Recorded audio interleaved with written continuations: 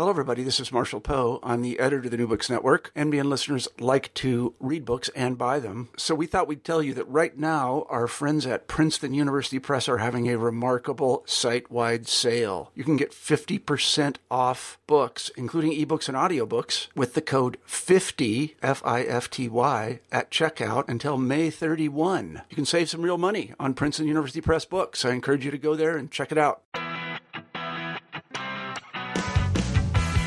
Welcome to New Books in Popular Music, a channel of the New Books Network. I'm your host, Matt Smith-Larman. In this episode, I talk with Barry Kernfeld about his book, Pop Song Piracy, Disobedient Music Distribution Since 1929, published in 2011 by the University of Chicago Press. The thrust of Kernfeld's argument focuses on the cat and mouse game between pop song monopolists, those that own song copyrights, and those who would profit from disobediently reproducing and distributing said songs.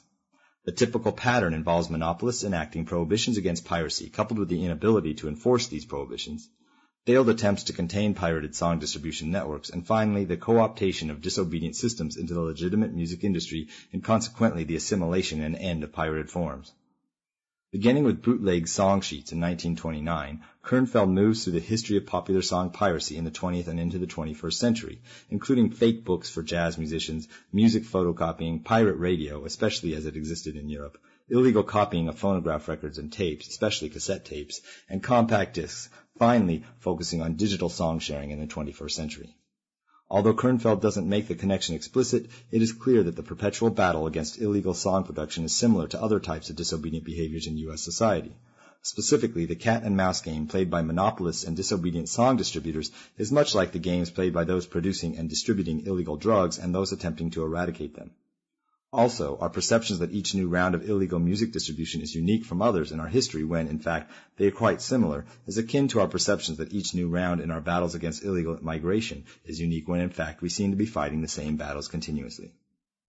Barry Kernfeld lives in State College, Pennsylvania, which is where I reached him for this interview.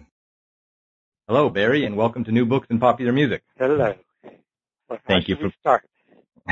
Well, thanks for being on the show.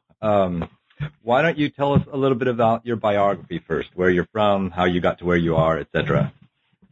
Where I'm from is San Francisco. I came east in 1975 to do musicology at Cornell, thinking I had no choice but to do a classical topic, and discovering that there were a whole bunch of closet jazzers on the faculty, and ended up doing a PhD in musicology on improvisation in the Miles Davis Sextet. Mm-hmm. And there was no realistic prospect for actually having a job in musicology. And my wife got a good job. She's a historian, teaches at Penn State here in State College, PA. And so I have carved out a career since the 1980s, mainly writing and editing books about jazz and popular music. Play saxophone and clarinet on the side. Not that I'm a great player, but good enough that it really helps my writing a lot to be able to hear and know what I'm talking about. Mm-hmm. And do you work at Penn State as well?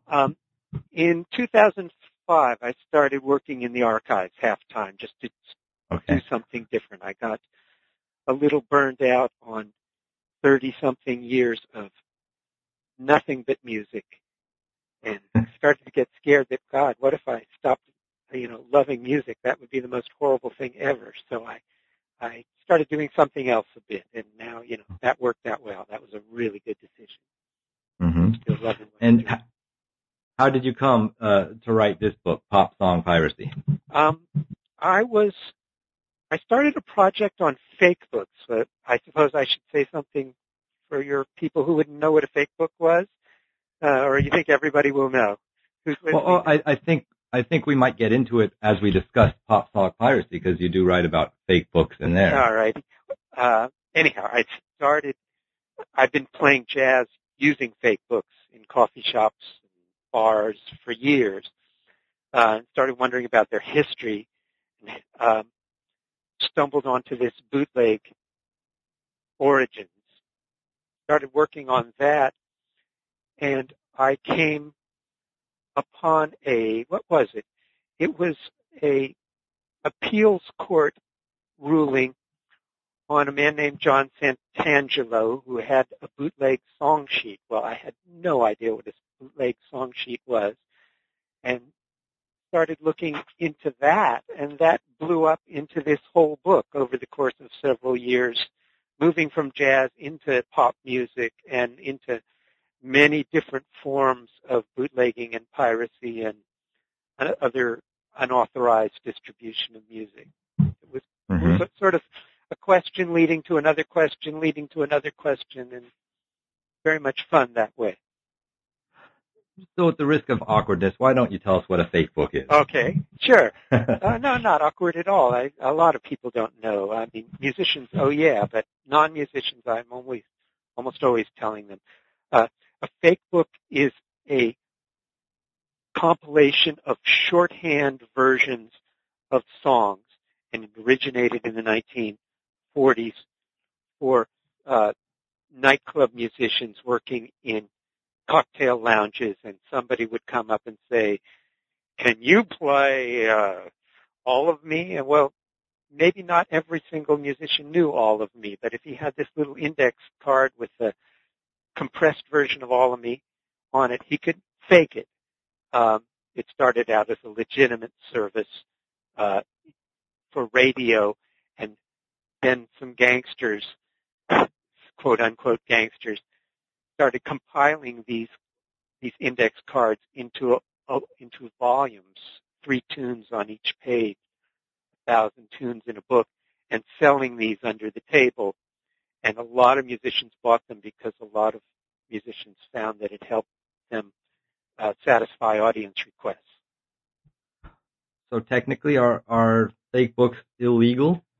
They had been for their first 20-something years in pop music until publishers began bringing out authorized one with licensing fees paid, and they continue to be widespread illegal in jazz because it's a smaller market and there wasn't the same sort of pressures to get rid of the illegal ones.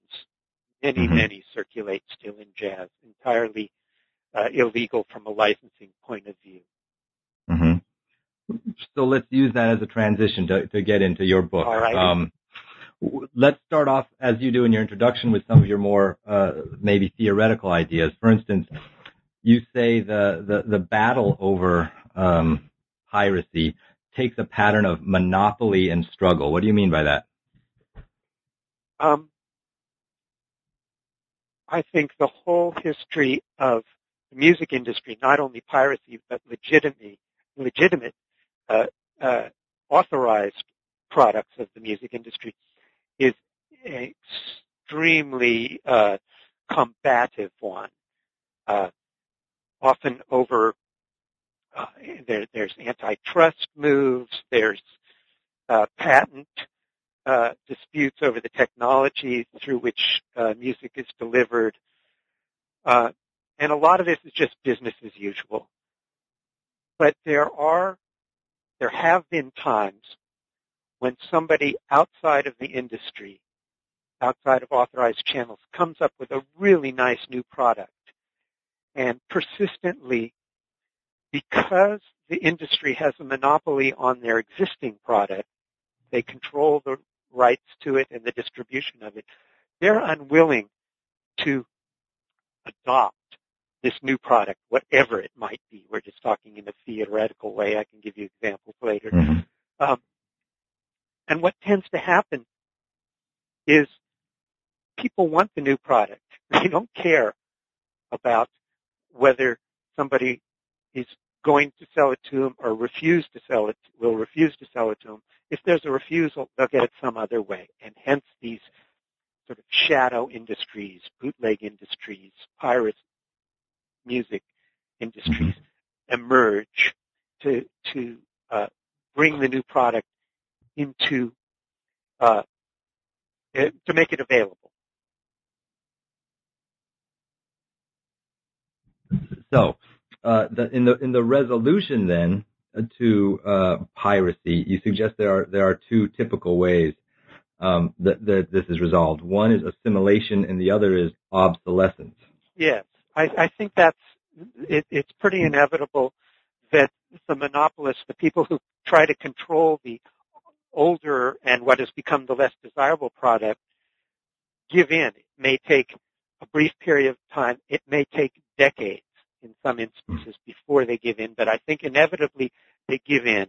That would be assimilation.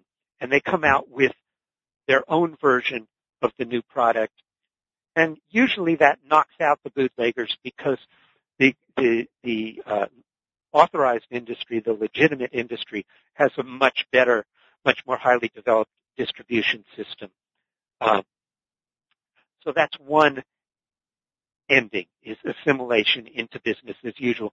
The other is obsolescence, which is to say they're battling over something. There's the legitimate folks and the unauthorized folks.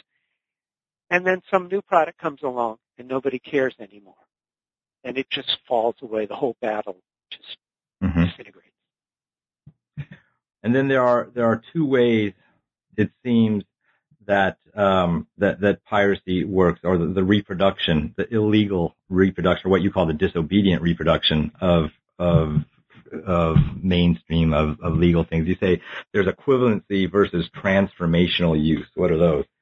All righty. I should say also I should start by saying there's a concept called transformative use that has to do with composition, and you stole my song. And when I've been talking about this book to people, there's often a confusion. They think maybe I've written a book about people stealing other people's conceptions of song, but I'm not talking about this. This is a book about the undisputed reuse of the same song. It's not a question of did you alter it, parody it, sample it, and those sorts of things which are real important. So that would be transformative use. Okay. And that legal word has appeared sometimes in cases. I'm calling this transformational use, not that that really means anything different as far as the particular words, but just to try to distinguish it a little bit. And what I'm distinguishing between equivalency and transformational use is equivalency is merely copying an existing product in the same form in which it exists. The most clear-cut example, I suppose, would be a counterfeit CD, where you have not only the same digital signal copied onto the disc, embedded on the disc, but also an attempt to imitate the cover art and anything else that would go along with it. That's equivalency. What I've found happens most of the time in these disputes is that the product in dispute is not an equivalent one. It's in some way a transformational one. It may be transformational from a technological point of view, or it may be transformational from the way in which people use it. And there's many different possibilities. I don't know how much we'll get into that as we're talking. But I think it's a profound difference. And what's so important is that copyright does not take into account transformational use in any way. Copyright only considers equivalency. Everything is equivalent. If I don't know what the smallest possible copyright thing was, but I get the impression that only a few bars of something carried into another piece are enough to constitute a copyright violation if the court deems it so. It doesn't matter in what format that music is distributed. It doesn't matter if it facilitates new uses for listeners. All that matters is that some musical idea is perceived to be a copyright violation. Transformational use has nothing to do with copyright. As far as I could tell, the legal system could care less about it, but it has to do with reality and how people use music. And a lot of my book is tried to sort of be a counterweight to all the books that obsess about music and copyright. Mm-hmm. Because I think actually most people don't care. Well, you gave us an example of equivalency. What is a modern example of transformational use? Well, that would be the MP3 file, for sure. That's the best example. It changes the album format, which was dominant until the late 1990s. It changes the album format in so many profound ways by allowing people to just have one track, the one that they want from an album, and not have to buy the whole thing, by allowing the music to be moved around the world instantaneously as a digital file, by allowing it to be searched and researched in the ways that we do reference work on the internet,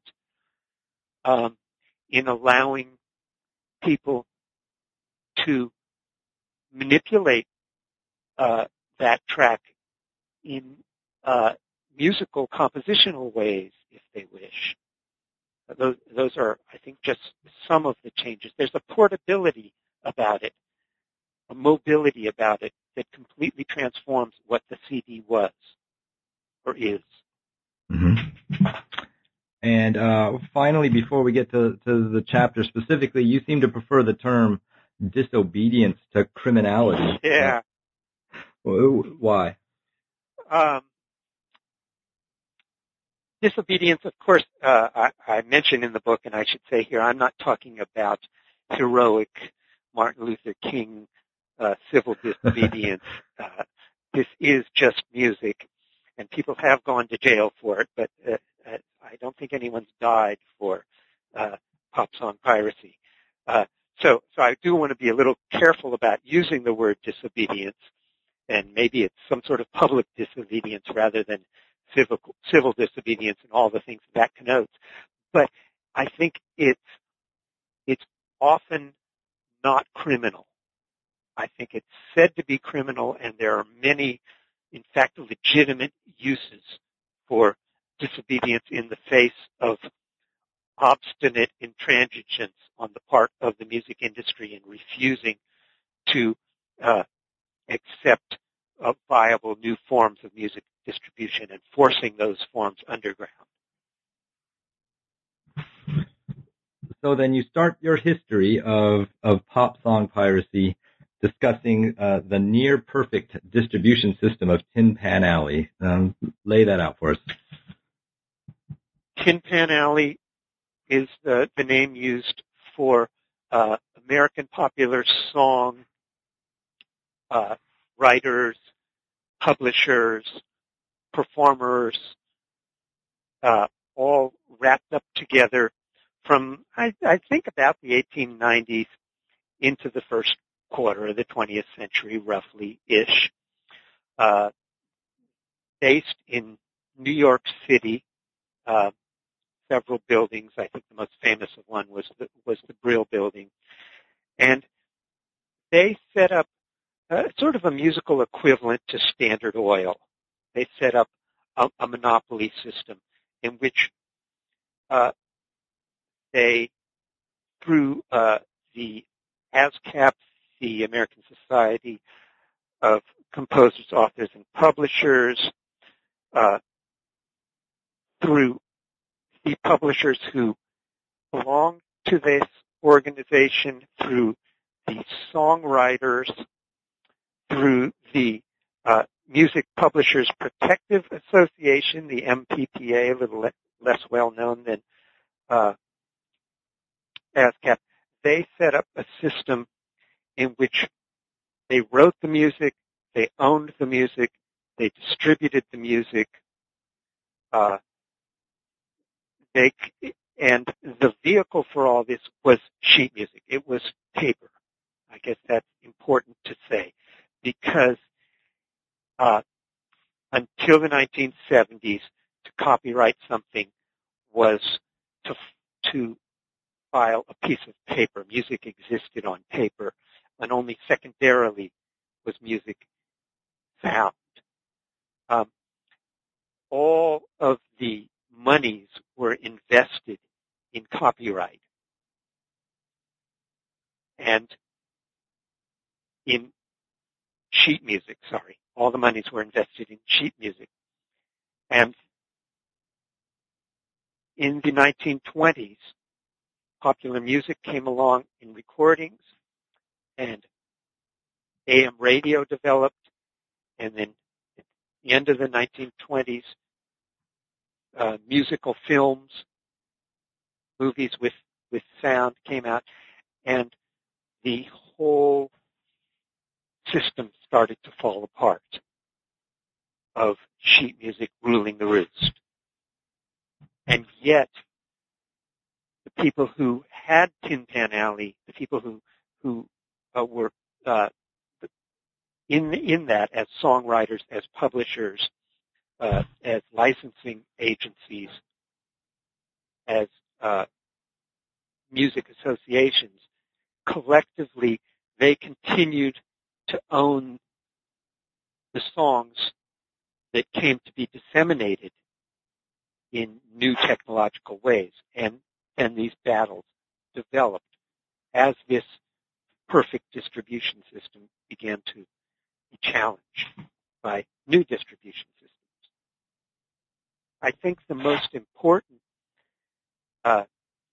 thing that happened for the bootlegging that I talked about is that people started listening to the radio, going to films,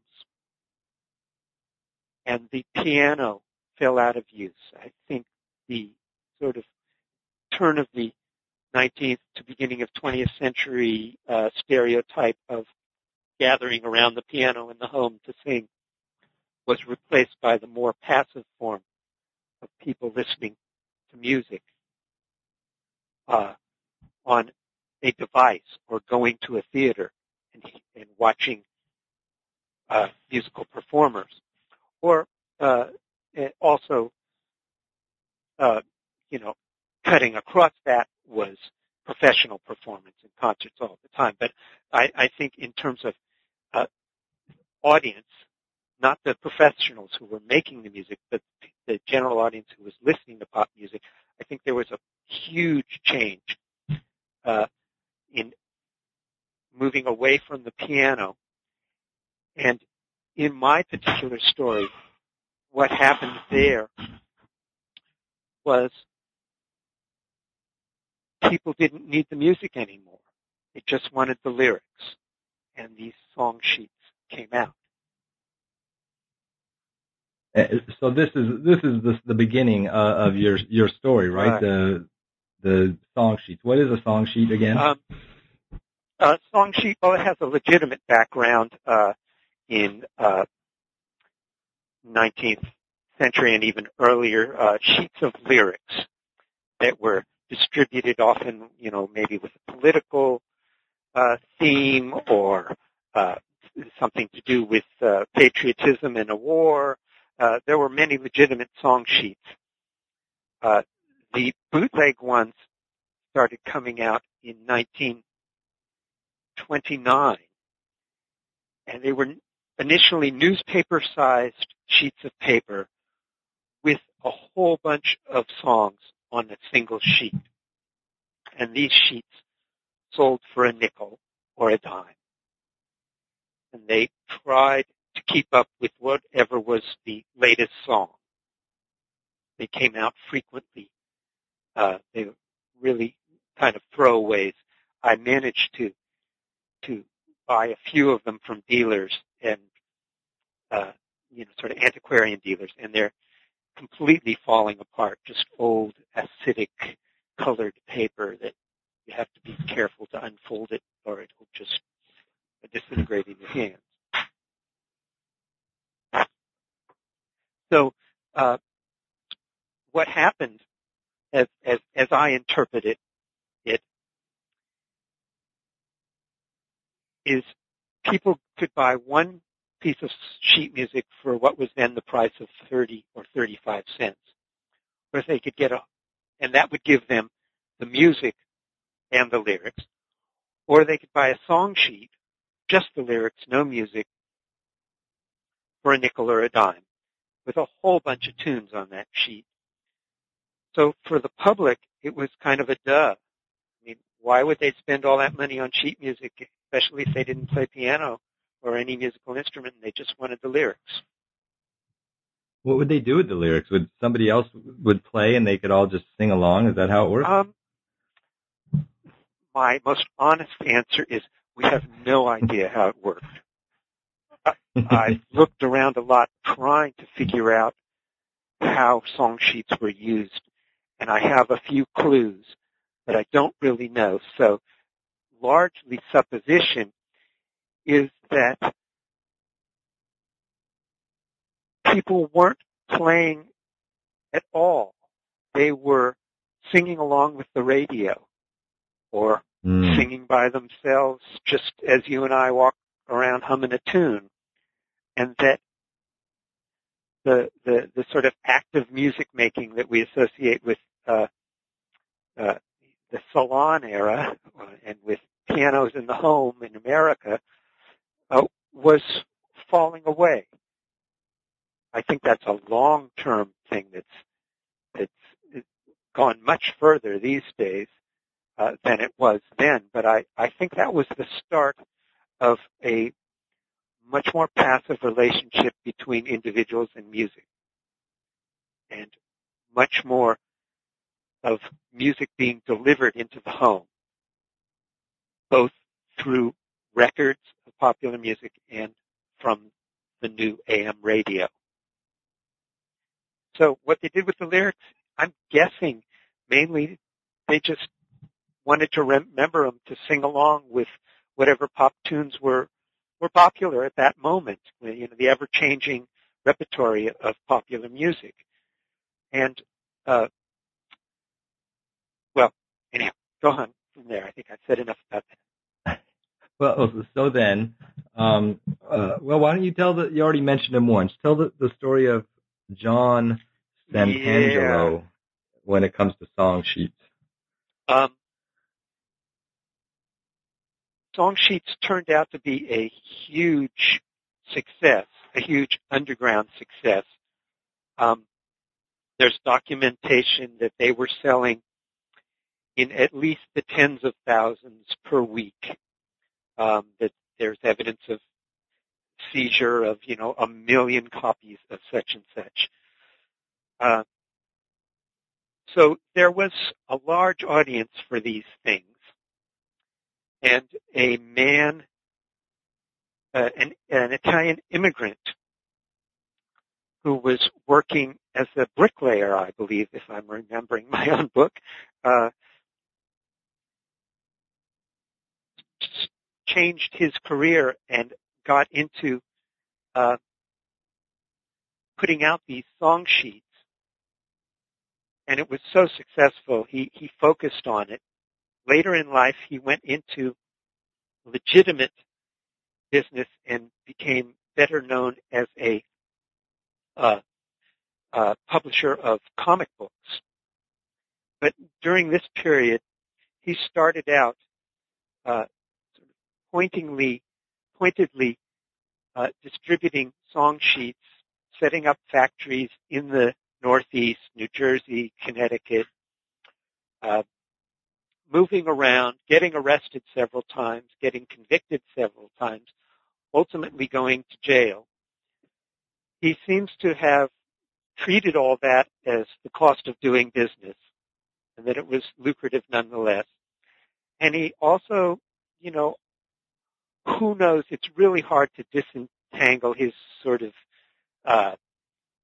authorized biography, which is all we know about him, from what his real motives were. At least he claims to have had a real legitimate feeling for putting these things out, that he thought it was silly for everyone to have to buy sheet music and spend all that money when no one wanted the music, that he he recognized, and the sales bring out that he was right. He recognized that people just wanted lyrics. The music publishers were too hard-headed to put out lyrics only, and I should say something about that in a moment. But he was going to do it anyway. He tried to get licensing agreements with the music publishers. They refused time and again over the course of years. And finally, the end of this story is that it was one of assimilation as well. Ultimately, he began to get permission to put out authorized song lyrics. He began to get licensing agreements with publishers. And the whole battle evaporated, and he became a legitimate businessman. If I remember correctly from your story, he claimed, at least all along, that he was trying to be legitimate, that he would pay royalties and such. That's right. And this is one of the things that has happened time and again, not just in this dispute, but in other ones, is that the music publishers, even if they see how nice the new product is, have been really short-sighted about being willing to take it into their business model, whether it's an MP3 file or a fake book, or in this case, the first time around, a compilation of song lyrics. They just can't get past this math, which I think is a false math, and that is the presumption that each sale of a bootleg object equals the price, the value of whatever legitimate objects are embedded in that bootleg object. So, for example, let's say we have for a dime a newspaper-sized song sheet with 100 tunes on it. From the music publisher's mentality, 100 tunes, each selling at 35 cents each, is, am I doing the math right, $35. Mm-hmm. So each 10-cent song sheet equals $35 in lost sales by their way of thinking. And very quickly extrapolating, if this is how they come out with these hysterical sums, if somebody sells 10,000 song sheets, then the industry screams, piracy, bootlegging, we've lost millions of dollars in sales, as if people would have gone out and spent $35 during the Depression for sheet music. I mean, it's completely absurd and unrealistic bit of math. Mm-hmm. That sort of thing has carried over into the modern era with alleged multi-billion-dollar losses of legitimate CD sales in the face of unauthorized MP3 distribution. But what happens is, I think they're unwilling ever to accept a new form of music distribution in which the new object is less expensive than the object they're currently selling. That's just a disastrous thing for the music industry, Mm-hmm. for the recording industry, for the publishing industry, whichever aspect of it is. And they're unwilling to go there until years pass and everybody tells them how dumb they're being. And finally, they give in. They gave in to Steve Jobs with iTunes. They gave in 70 years earlier to John Santangelo and a few others with legitimate song lyric magazines. So then the end of song sheets is both assimilation and obsolescence because of the new electronically driven media? No, I think it was assimilation without obsolescence. I think for a very long time, not up to our current era today, but for a very long time, people were buying song lyrics as an adjunct to listening to music on the radio and listening to records. It's an unknown area. As I said, I've hit a wall trying to find out about it. Maybe some brilliant one of your listeners will be able to figure out how to go about this. I have talked to people in many fields trying to figure out, what's the story with these song lyric magazines? What was the audience for them? But what we do know is that they flourished at least through the 1960s. And they operated alongside the technological delivery of music via radio and recordings. People were buying pop music, rock and roll lyrics, and actually, if you think about it today and how much lyrics have proliferated on the internet, it's something that people continue to do. They're no longer through these magazines, but they're, I think, even more available than they ever were.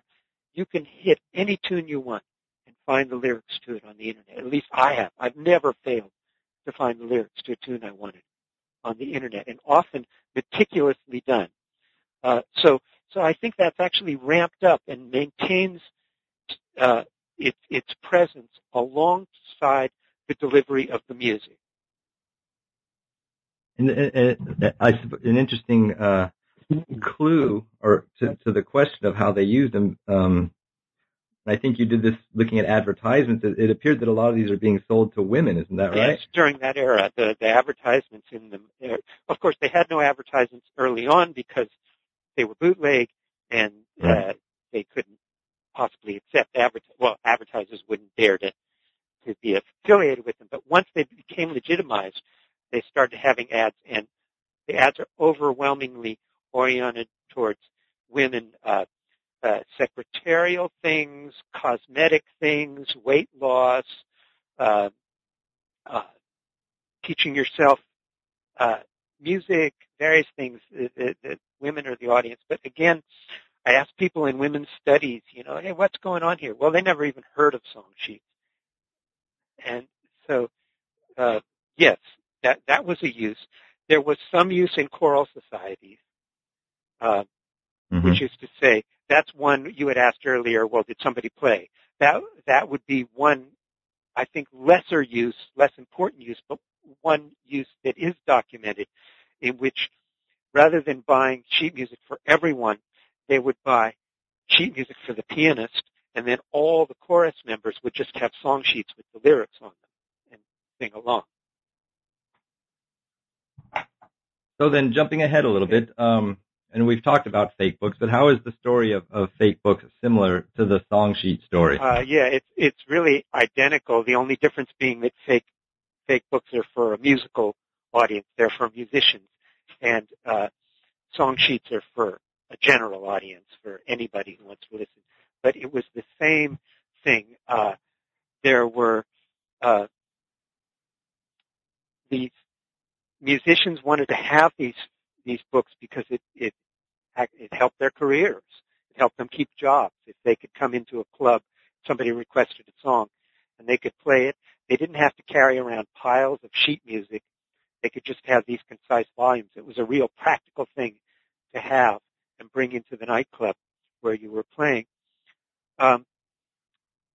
It elicited the same sorts of stuff that happened with fake books. FBI investigations, a ramping up of legal prosecution, even to the extent eventually having trials for conspiracy against the United States of America, which, wasn't funny for the people in them, but it's, just the absurdity of it is funny from our perspective, I think.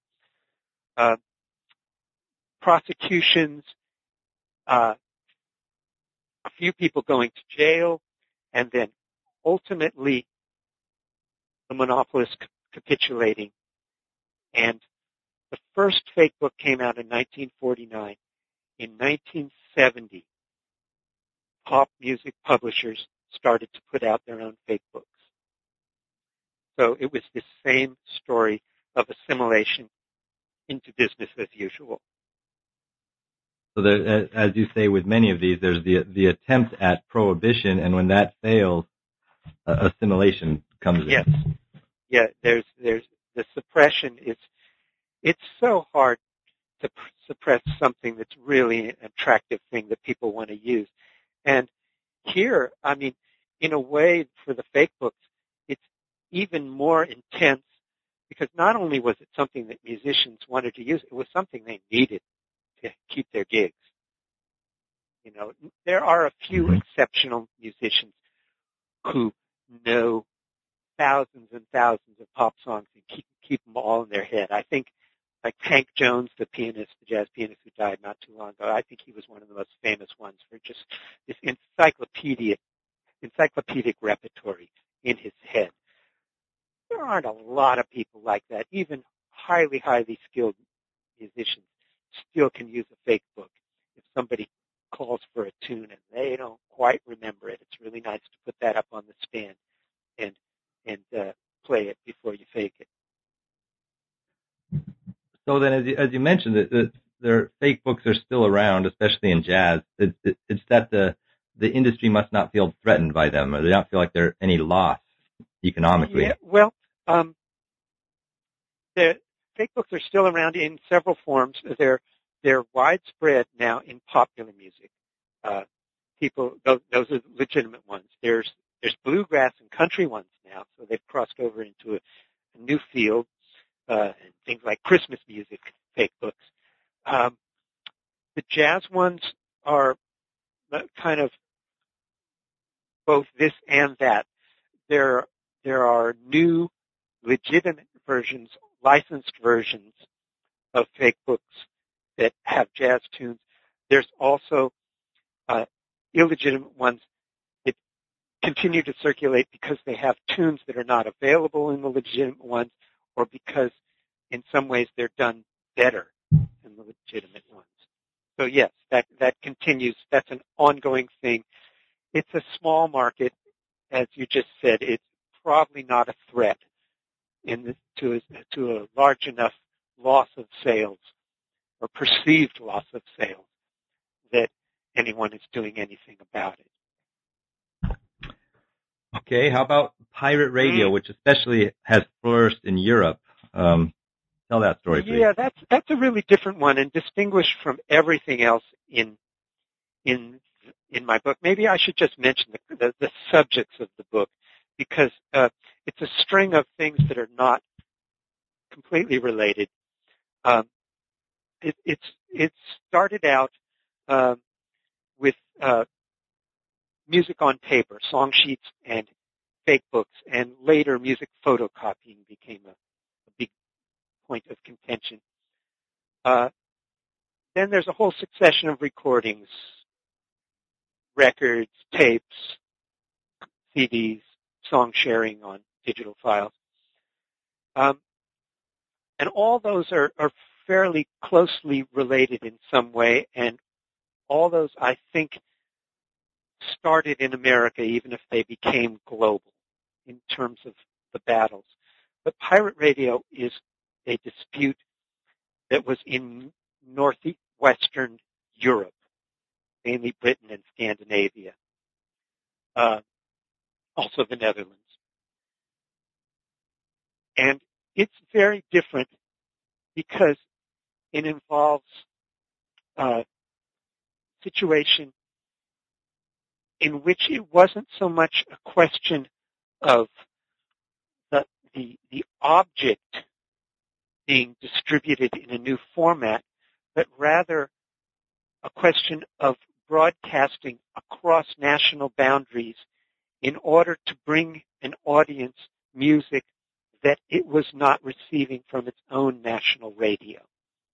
So a very different situation, but I try to show, I'm not sure I want to go into it over the phone, I try to show that the same principles were involved of an attempt at monopoly and efforts then to circumvent that monopoly. In northwestern Europe, it was that they had a very different conception of America, of music, of radio than we have in America.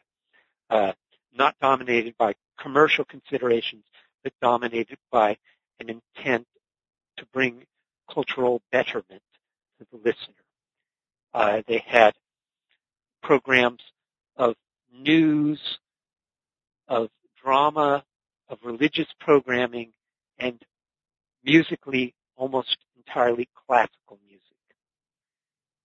And so when the pop explosion hit in the 1960s, it was through pirate radio that Britain and Sweden and Norway and the Netherlands received a lot of the music that, frankly, people wanted to hear, general audiences wanted to hear.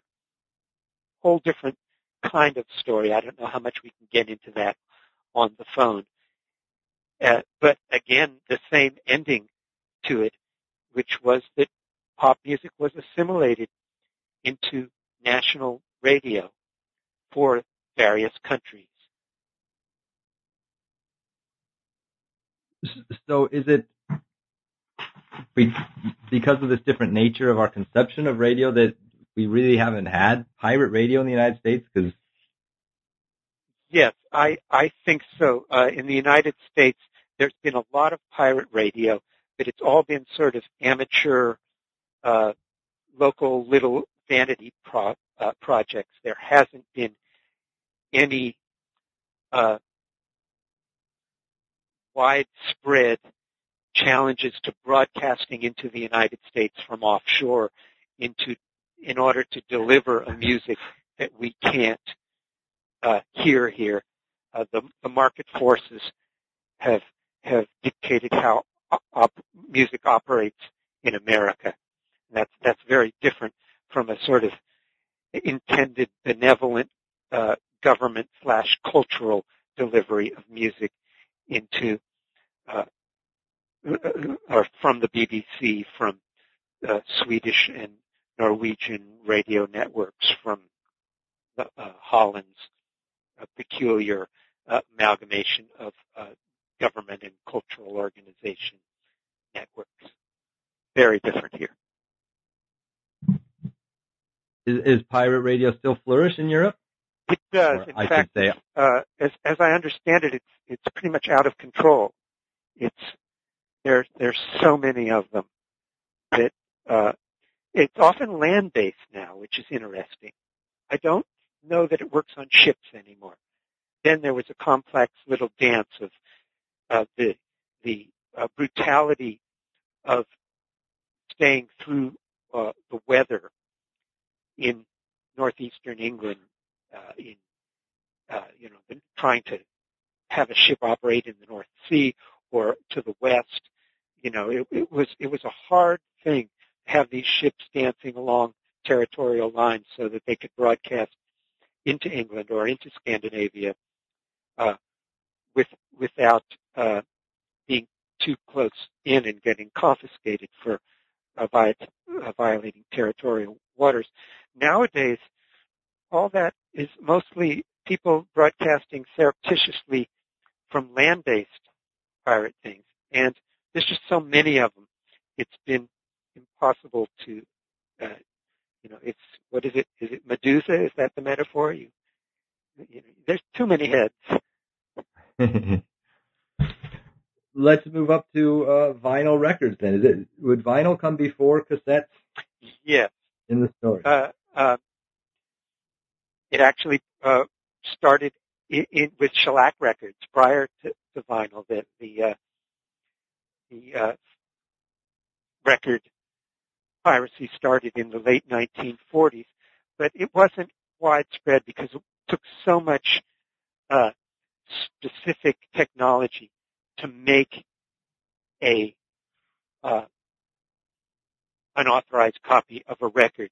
And most of that record piracy was happening out the back door in established factories, which is to say they were printing extra copies, more than they were authorized to make, and selling those underhanded ways. I think really the interesting bits of record piracy, recording piracy, I should say, start with tapes, with cassettes and cartridges, which raise the possibility of making your own anthologies of music, and which also could be copied in much easier ways. People could buy machines and set up their own under-the-table enterprises. So a difference that you're saying then is that with records, whether they're shellac or vinyl, people aren't actually making their own records, like reproducing their own records. These are coming directly from the factory. Mostly, yeah. In that early era, yes. Later on, in the post-rock era, or in the rock era and afterwards, inclusive of rock, there were some large enterprises of bootlegging, whatever. Led Zeppelin was a big one. Lots of the big rock groups. Also, somebody like Frank Sinatra or Johnny Mathis. There were companies that were set up to do large-scale copying of vinyl records, but it was much easier to do that with tapes and cartridges. And again, Go ahead. And again, that sort of cycled all over again. Once CDs came in, you'll probably remember when they first came in, nobody had the machine to make a copy. But then over the years, that started to come out, and after that, mass copying became possible, and so there was this acceleration in opportunities to make pirated or even counterfeit copies of hit albums, which is. And as you've already mentioned, there's this idea, especially with cassettes, where people make party tapes or car tapes, and it always seems that the industry is always concerned that somebody's going to buy the record, only one person will buy the record, and they'll copy it for 20 of their friends. Yes. And that was with cassettes and with burning CDs. Yes, and there were efforts to suppress that, to make a tax on tapes, so that it's just I'm actually less interested in that aspect of it, the direct copying thing. What really interests me is I write about it in the book because that's a part of what was happening, and it fits into the whole story. But what interests me are the ways in which people found new uses that the recording industry refused to endorse, only to later adopt them. And I guess in this era that we're talking about right at the moment, the main thing was self-made compilations that cut across label names or group names. If you had, say, if you wanted to make a Motown party tape, well, nowadays you hear that on late night TV, 999 Grand Central Station. But for many years, you could only do that illegitimately. Because, again, this protective thing, this feeling that there was going to be lost sales, this failure to perceive how much something would sell if they put out a whole tape or a whole disc of all number one tunes. Well, that went against their marketing model. They had that B-side on each one of those. They wanted to sell each one of those individually. They didn't want to collect them on an album and just put all the best tunes out. And for years, that's how the recording industry operated. But people wanted to have a party, so they made their own tape of what were for them the best tunes.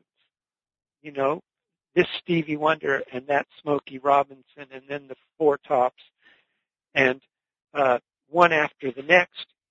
You can buy that kind of thing now, but you couldn't buy it then when those were happening. People made illicit dance tapes. It's another part of the story of bootlegging because it wasn't just people making it themselves.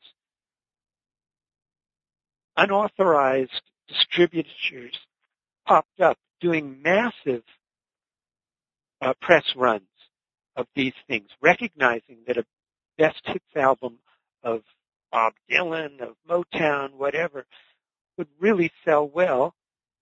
The industry wasn't going to put it out themselves, so why don't we do it, take a chance, make bucks on the side? And there was, the same thing, police raids, FBI investigations, trials, all sorts of dancing around various types of criminal charges in attempts to suppress this, and ultimately assimilation, so that now we get our late night TV offers for exactly those same things. In Chapter 8, you mentioned that some culturally positive aspects of bootlegging, especially bootleg records that flourished in the 70s, 60s, and 70s. What can you discuss that just a bit? Yeah, sure. This is. I should say, just for the point of acknowledging it, that I really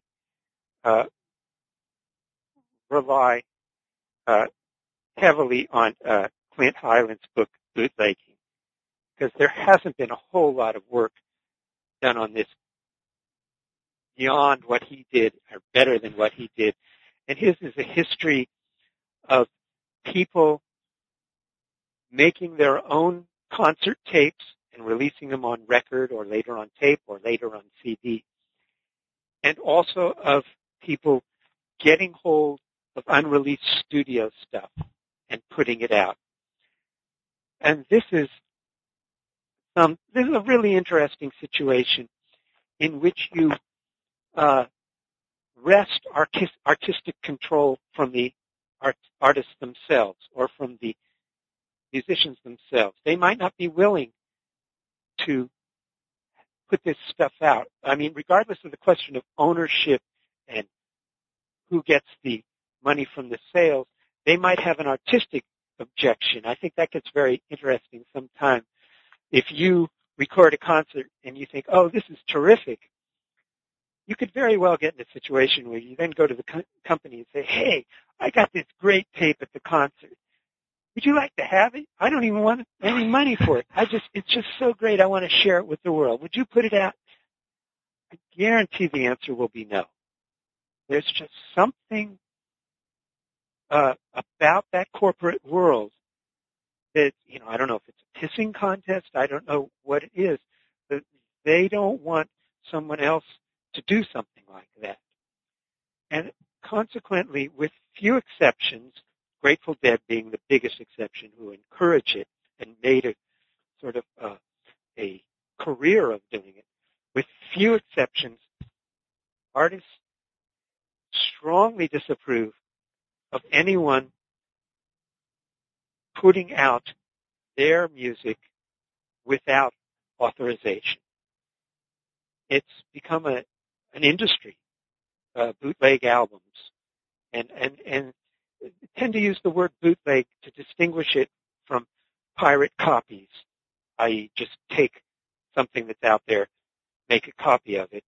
They've been using the word bootleg for bootleg albums just to try to make a semantic difference, indicating that there's some aesthetic thing going on here that isn't merely copying, but has to do with releasing an artist's repertoire beyond what's released in the studio. So then where do we stand today? I mean, we're with music sharing. We just, the last 10 minutes, 15 minutes, we talked about party tapes, mixing, all this. Well, we both work at colleges, and you know that our 20-year-olds, that's what you do. You pick and choose songs off of the internet, and you You put them on your MP3 player. And where do we stand today? I think that the cat is out of the bag. Is that the expression? I think it's out of the bag and it's running around. It's running around.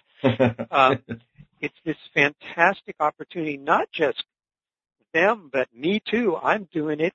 I can do, highfalutin musical scholarship in ways I never could do before, because so many tunes have been posted on the web in various ways, legitimate and not.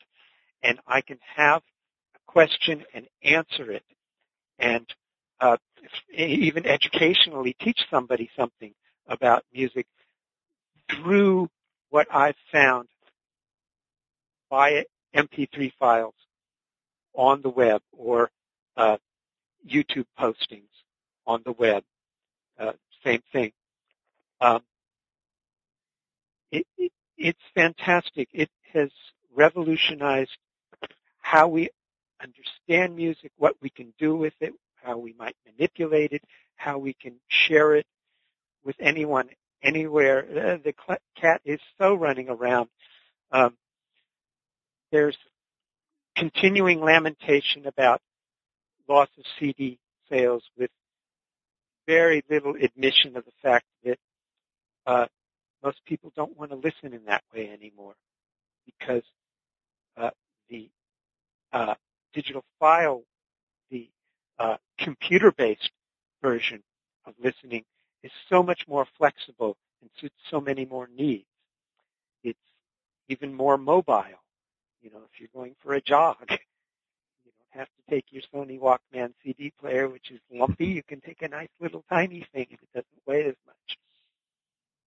And it's not going to skip. And it's not going to skip. That's right. So how is the industry / monopolists dealing with the digital age? I think they're really not. I think they're just still fighting battles that they lost years ago. I think they're completely overwhelmed by it. I think they're desperate and don't know what to do. Is iTunes an example of an attempt anyway? Well, I think that's really on the other side. I think, as I understand it, as I read about it in interviews, that was a matter of Steve Jobs saying, you guys are idiots, you don't get it, people want this music, you have to sign this agreement, and he badgered them for 2 or 3 years, and they finally gave in, and then, he sold I don't know how many billion copies at 99 cents each.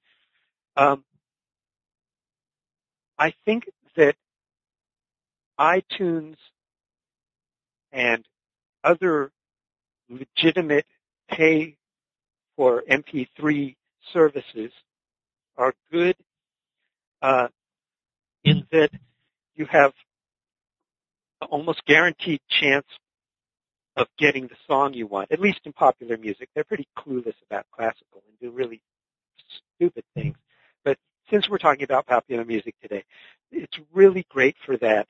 You lessen the chance of getting a virus or malware or some sort of horrible thing or a spoof, somebody intentionally trying to sell you the wrong thing under the title of the tune you were looking for. It's a cleaner thing if you can deal with iTunes or Amazon or Rhapsody or Spotify or Last.fm and these others that are offering legitimate sales of MP3 tunes. But I have a feeling that there's still only a small percentage of what's actually circulating out there, and that they've become a sort of an after-the-fact reaction to the cat being so far out of the bag. I'm not sure how far we should go with that metaphor, but they're a kitten. They're a little tiny kitten compared to what's circulating out there without authority, without somebody getting their 99 cents. Well, I ask my students, and very few of them say they pay for the music they get now that they download, and they're upfront about it. They don't see why would you have to. It just doesn't make any sense to them. The other thing that I think is so interesting is the rhetoric about causing losses to songwriters, because the losses are to corporations. And there are a few mega hit, huge writers who really will be hurt by this. But mostly it's a corporate battle.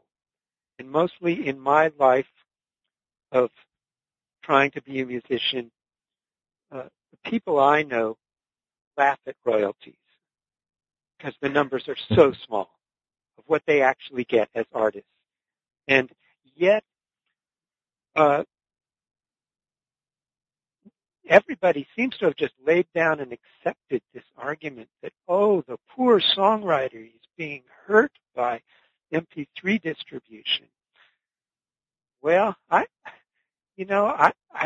maybe met one person for whom that's true, and maybe the system is constructed that way and it's supposed to be. Maybe it's only supposed to privilege one musician in 10,000, and the other 9,999, well, that's too bad. They're trying to make it. They're not good enough. I suppose that's a viewpoint. To me, the whole copyright thing has just fallen apart. It was a flawed system, and now it's gone beyond flawed, and it's broken. Well, Barry, it's a great book. It's a great story. Thanks for being on. What are you up to now? Are you working on another book of any kind? No, not at the moment. I don't have an idea for another book. I'm mulling over things. Well, I have an idea, but nothing that I want to say. I don't know if I'm going to do it. I've been doing a lot of transcribing for the Smithsonian Jazz Oral History Program, and that's fascinating. The people who win the NEA Jazz Master Award get a 2-day interview, and then I transcribe and edit them. I don't do the interviews, but I do that, and that's really been fun. I just learned so much about the jazz life and how these very greatest musicians think about it. So that's what I'm doing now, a lot of. Okay. Well, our hour's up and even more. Yeah, so, I hope I didn't break the bank on that one. No bank's being broken. The cat is still in the bag here. So thanks a lot, Barry, and good luck in your future endeavors. Thanks a lot. Bye-bye. You've been listening to a conversation with Will Hermes about his book, Love Goes to Buildings on Fire, 5 years in New York that changed music forever, published by Faber and Faber in 2011. Check back with new books in popular music regularly for more interviews with authors of books about popular music. I'm your host, Matt Smith-Larman. Thanks for listening.